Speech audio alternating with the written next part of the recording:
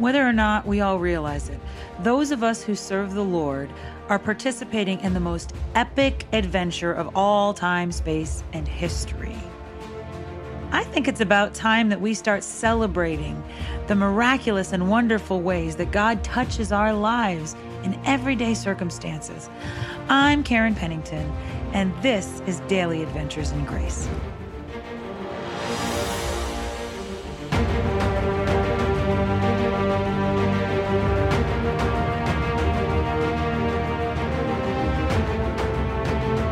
Hey friends, Karen Pennington here, and I feel like this morning I had to say goodbye to an old friend, by which I mean my favorite pair of pants. I don't think I realized they were my favorite pair of pants until I finally caved and threw them in the garbage this morning.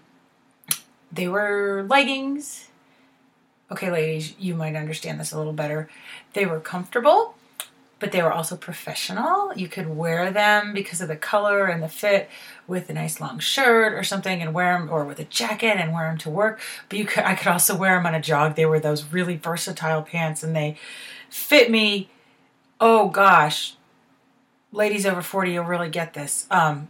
They supported without being too tight. And okay, gentlemen, I know you know what I mean too, because we all have that pair of sweatpants or that favorite sweater or sweatshirt or something that just fits us so well. And for a period of time, it might, or even like a shirt, it might be appropriate to wear in public. And then as time goes on, it wears down, and then maybe we wear it in private. And then maybe nobody should ever be caught dead or alive in this thing because it is so tattered. My husband has a few of those. I mean, I think he still might have some pants from when we first got married, 20 years ago.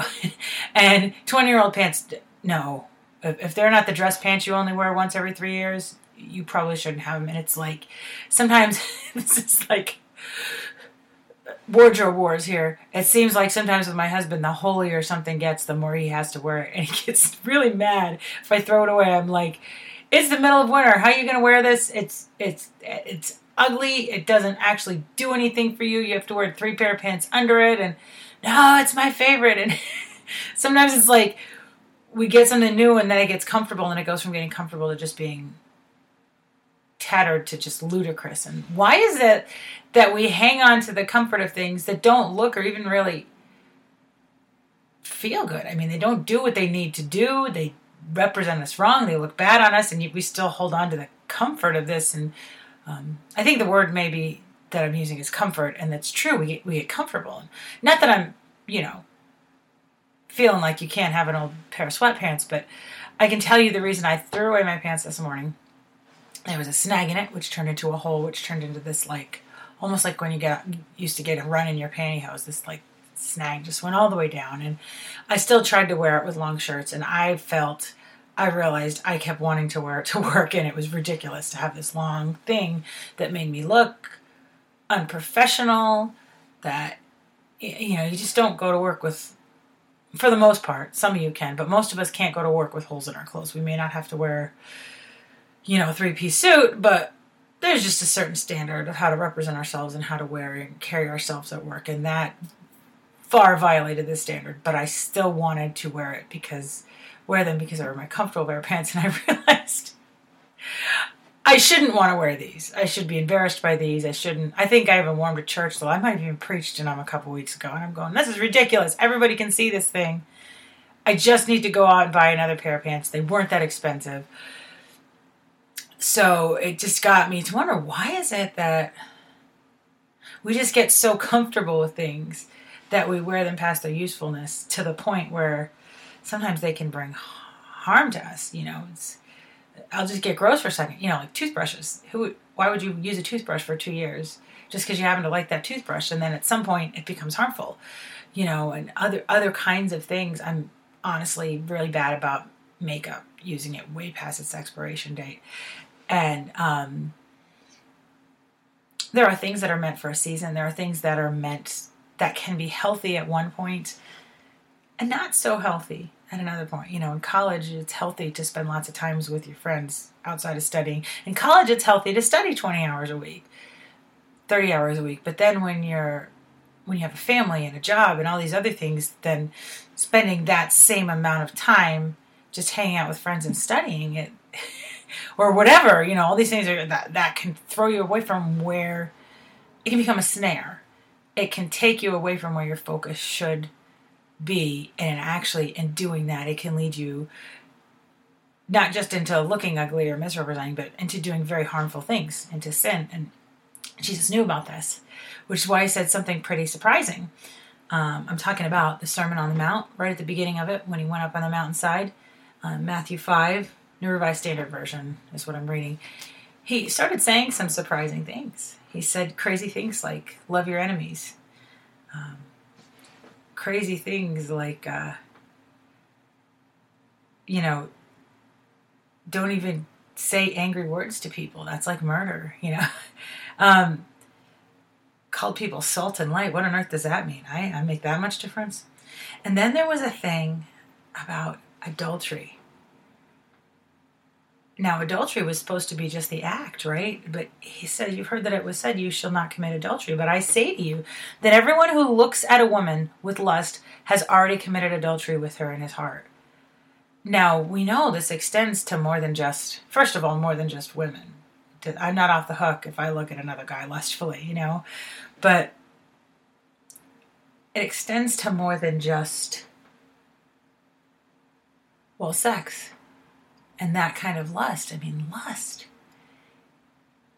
is passionately going after something as if it's God, as if that's the thing that can fulfill you. Enjoyment is fine when it fits within God's will. God gives us plenty of things to enjoy. God created enjoyment. Lust puts things out of their proper order. And so we're not merely enjoying what God has given, we become obsessed at all costs with getting it.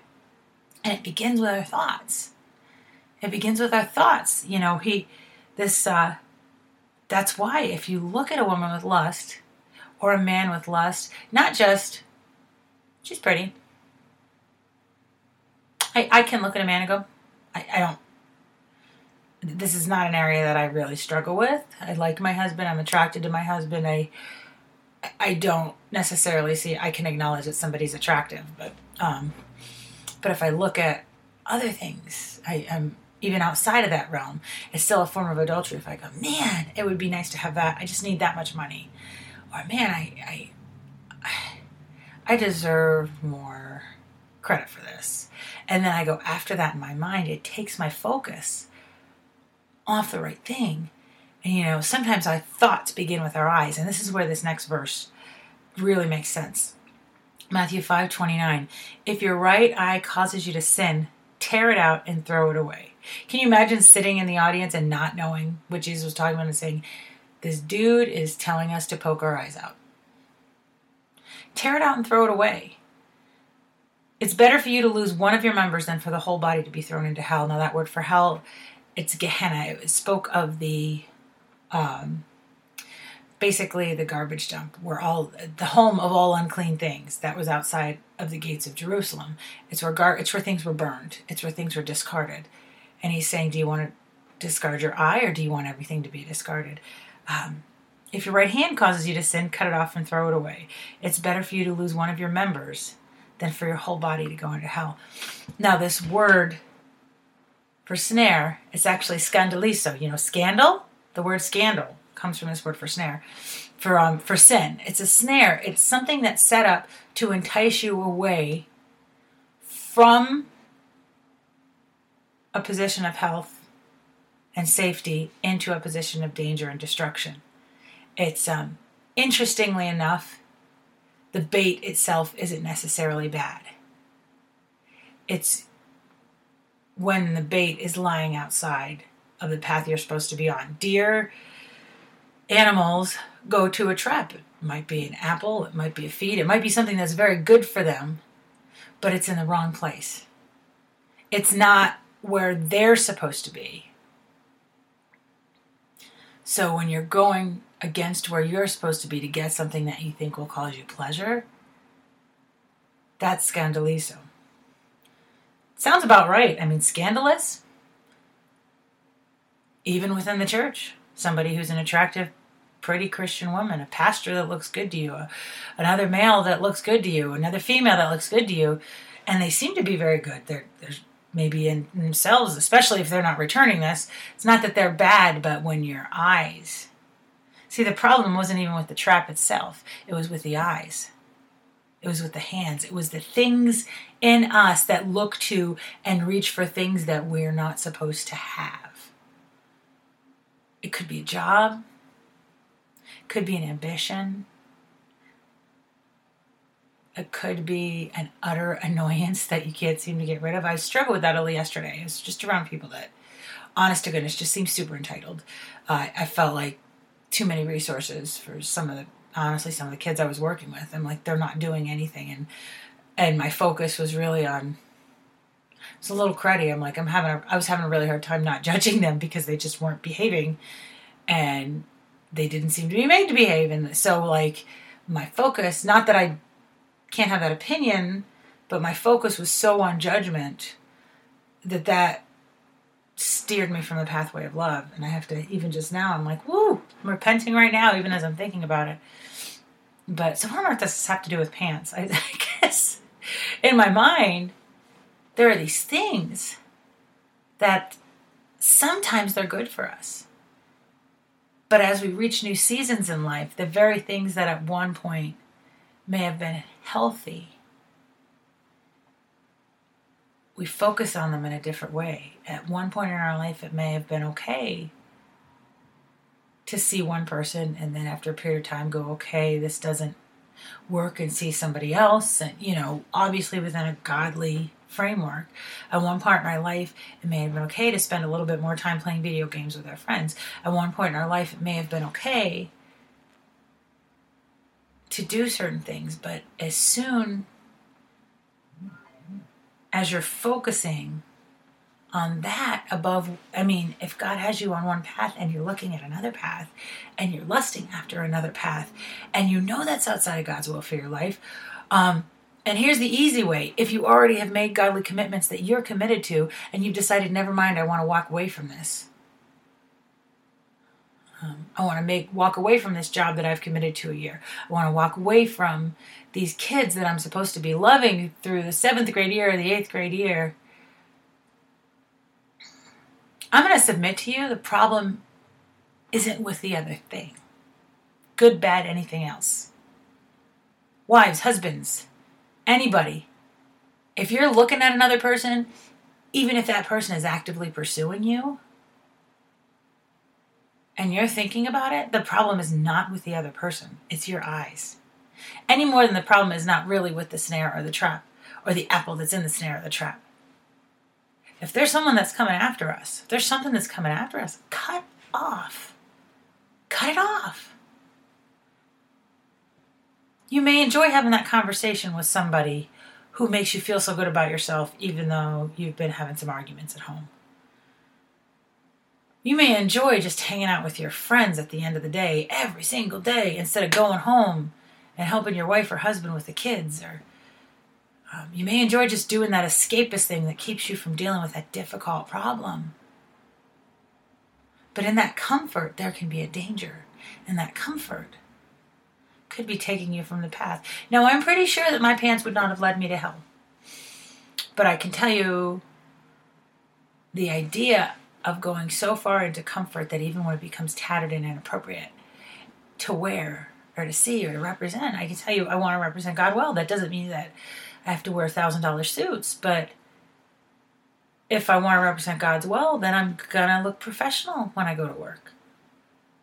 I'm going to follow the standards that were set forward before I go. So even like just saying I'm going to do whatever I want to do because it makes me comfortable. I had somebody on Facebook say that. There was one of my friends did a post and said, if, this whole do what makes you happy thing is toxic. You do what honors God.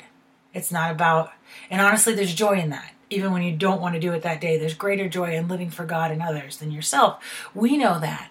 But I had somebody say, well, that's toxic thinking. You shouldn't serve God if it doesn't make you happy. Just do what makes you happy. And of course, most of us know how absolutely insane that is. who on their deathbed says, oh, if only I would have trusted God less. If only I would have been more selfish. And let's look at, different sides of the country, these big cities where people live for everything, for themselves. They're at the top of their game. They're millionaires, and they're miserable and commit suicide or go to drugs. It doesn't work. It doesn't work to just do something just because it makes you comfortable. It works to live for God. Sometimes that means we have to change our pants. I don't mean that in the daily sense. Sometimes that means we have to get rid of things that have become old friends. But really, our focus on them has taken us from greater things. That's going to be a challenge for me today. God, what is it in my mind that is keeping me from focusing on you? Now that's an area I know I can struggle. What is it about my eyes? What am I looking at that's deterring me from the fullness of what you would have for me?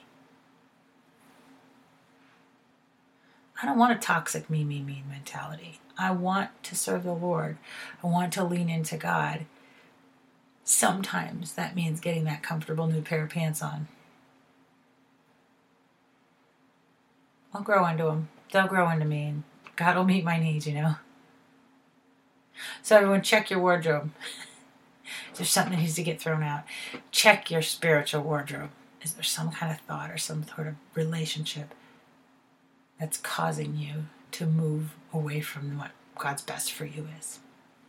Lord Jesus, show us our hearts. Be glorified in our actions and thoughts and deeds and words.